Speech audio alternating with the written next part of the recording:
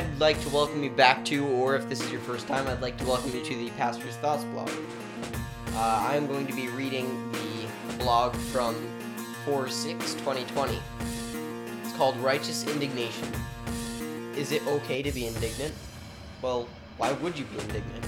What is the cause? What would bring you to the point of this degree of anger? These questions serve as guardrails for our emotional responses. Christians, by and large, are expected to be peaceful and lead a quiet life. Scripture does call us to this. Make it your ambition to lead a quiet life. 1 Thessalonians 4:11.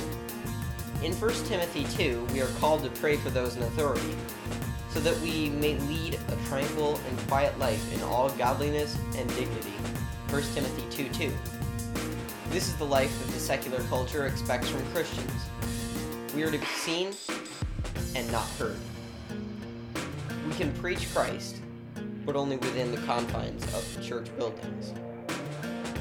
And Christians have adopted this view of the church. We believe that life will go well as long as we always turn the other cheek, a reference that we take out of context in order to remain passive in every area of life. But when there is a true cause for righteous indignation, the church cowers. And you and I should ask why.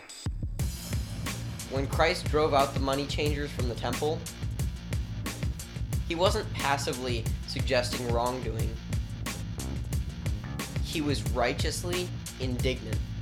In John, when his disciples saw him doing this, they remembered the passage saying, "Zeal for your house will consume me."